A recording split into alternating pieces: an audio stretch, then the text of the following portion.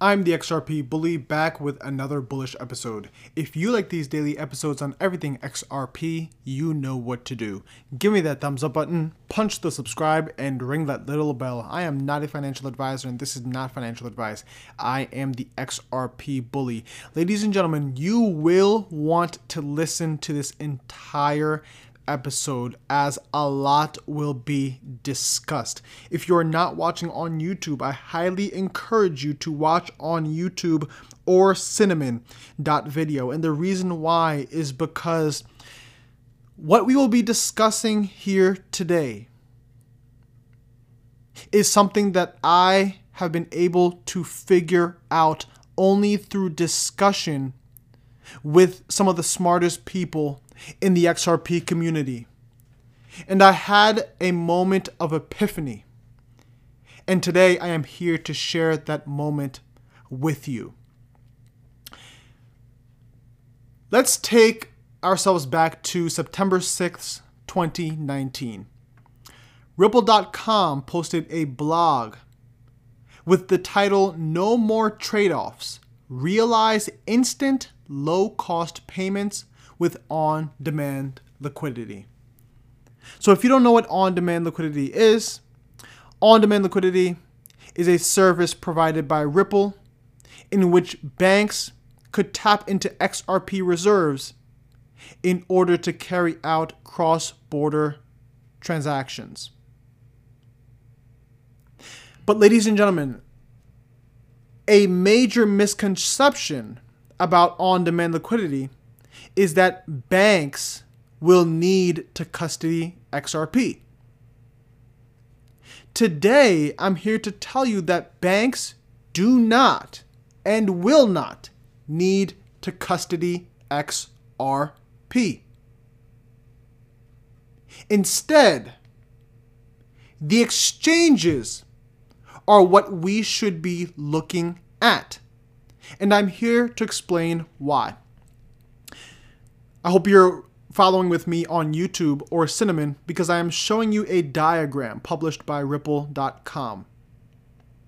And it's a diagram of how banks will be able to send money to each other cross-border. On the front end, you have one bank in, let's say, the United States that is sending money to another bank in another country. However, what is important are the exchanges. And let me explain this to you. Let me explain what I mean to you.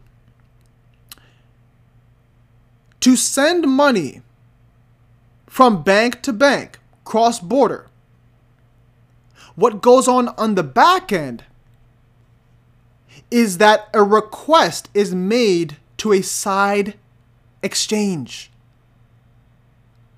That is what Ripple terms it as, a side exchange. So what does that mean?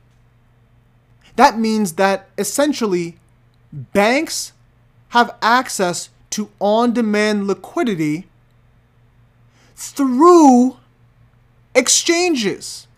Exchanges meaning Coinbase, Kraken, and the like.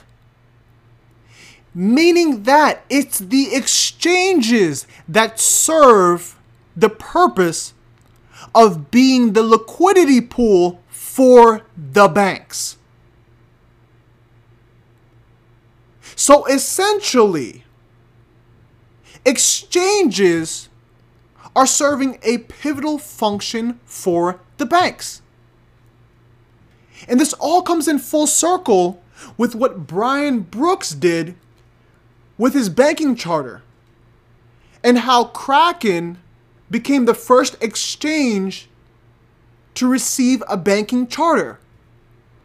Because essentially, exchanges are becoming the banks for quote unquote the banks. This is revolutionary, everyone. This is revolutionary.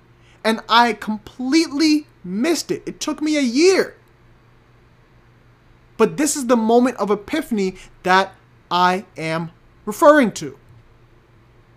banks don't need to custody XRP on their own. Banks have XRapid, rebranded as on-demand liquidity.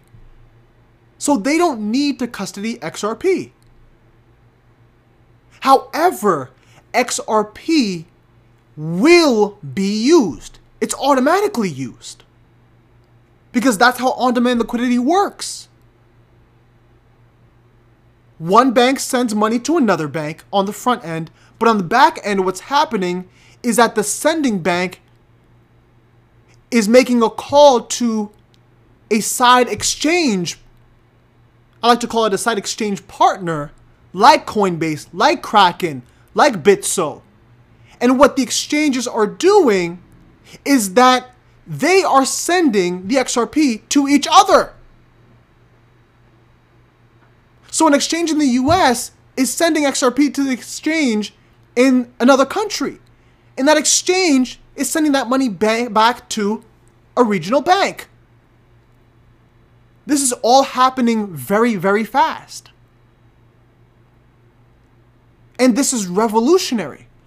Because what happens is that exchanges create partnerships too. So essentially, every aspect of life will be sort of liquid because of XRP. XRP truly is the plumbing of the system. So that means that when exchanges make partnerships with, let's say, cryptocurrency wallets, those wallets would be able to take advantage of that on-demand liquidity. So essentially, in a way, everyone will be using on-demand liquidity in some way, shape, or form, whether we know it or we don't. And mind you, XRP is not meant for us retail investors. It truly is meant for exchanges and banks. Everything makes complete sense. Now, this next page that I'm showing you is utility-scan.com. And it shows the on-demand liquidity volume denominated in US dollars each and every day. We can see here that the all-time high volume was $2.0 billion transacted through on-demand liquidity. However, what's important to understand is what I'm showing you right now. The section titled Last XRP Ledger Transactions Spotted as On-Demand Liquidity. I know that some of us are expecting to see Bank of America on this list, or Santander Bank on this list. But no. What's actually happening is that it's the exchanges that are being used as a liquidity pool for banks. This is why we see transactions moving from Kraken to Coin_PH, or from BTC_markets to Bitstamp. These are all exchanges. These are all exchanges, ladies and gentlemen. From CoinPH to Bittrex. These are all exchanges. And these are all of the transactions spotted as on-demand liquidity. Meaning that banks are already using on-demand liquidity as we speak. Now, the problem that I see is that too much XRP is being used. For example, this transaction that occurred on January 24th, 2021, had a value of $1,197. And the amount of XRP that it took to transact was 4,400 XRP.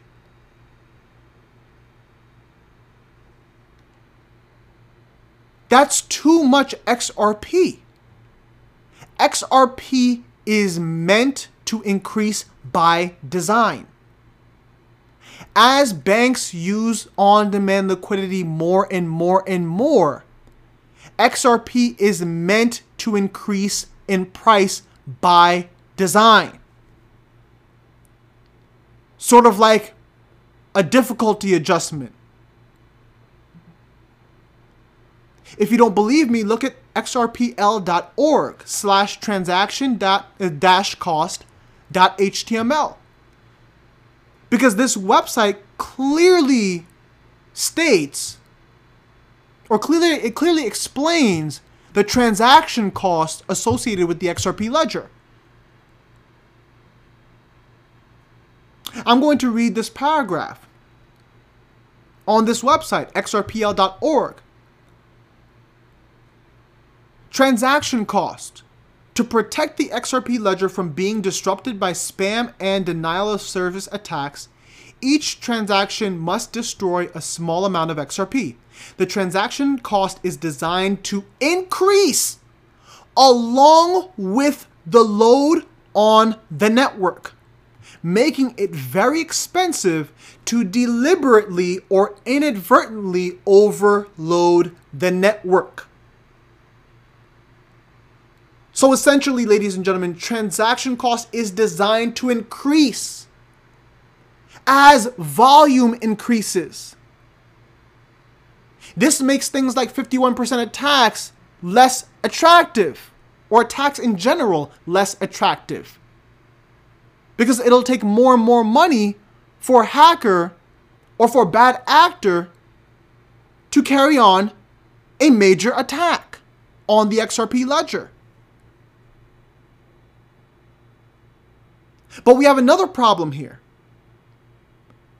If banks are using XRP, on-demand liquidity, and transacting millions and billions of dollars using on-demand liquidity,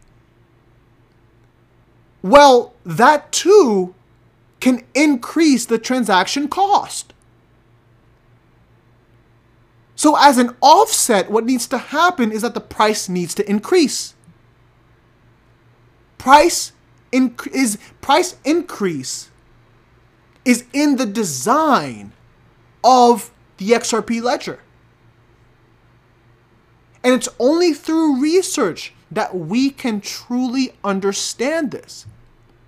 Let me know what you think down in the comments. I want you to share this episode with everyone you know, because it is extremely important to understand the technology behind the XRP ledger. Right now, I'm showing you Coinbase.com/international. And the front page of this specific page on Coinbase says, send money internationally for free. How? By using XRP. In the future, ladies and gentlemen, in the near future, what will happen is that these exchanges will ultimately provide more services for us. And they already are. Coinbase has their own Coinbase wallet. Fiat currency as we know it will become digital. And if I want to send money from the United States to a family member in Japan, and I want to send US dollars over and have it converted to Japanese yen, ultimately, on-demand liquidity will be used. Because it is the exchanges that will be communicating with each other. This is the revolution that we are witnessing. Now, next thing that I want to discuss is this press release by ISDA.org. And the title reads, New IBOR fallbacks take effect for derivatives. So if you don't know what LIBOR is, I suggest you watch the video that I created yesterday, episode 211 on LIBOR. Because I don't want to go into explaining what LIBOR is. I already did that. However, what you need to know today is that the LIBOR system is in the midst of a transition. And that just in case the transition doesn't work out, there are fallback rates that banks could fall back on. So right now, we are in the transition period to a new system called SOFR. So I was thinking today, why can't banks just use Codius? I mean, have we forgot about Codius? Codius is an enterprise solution, ultimately, a smart contract enterprise solution. Why can't LIBOR rates be secured using a smart contract? Why can't that happen?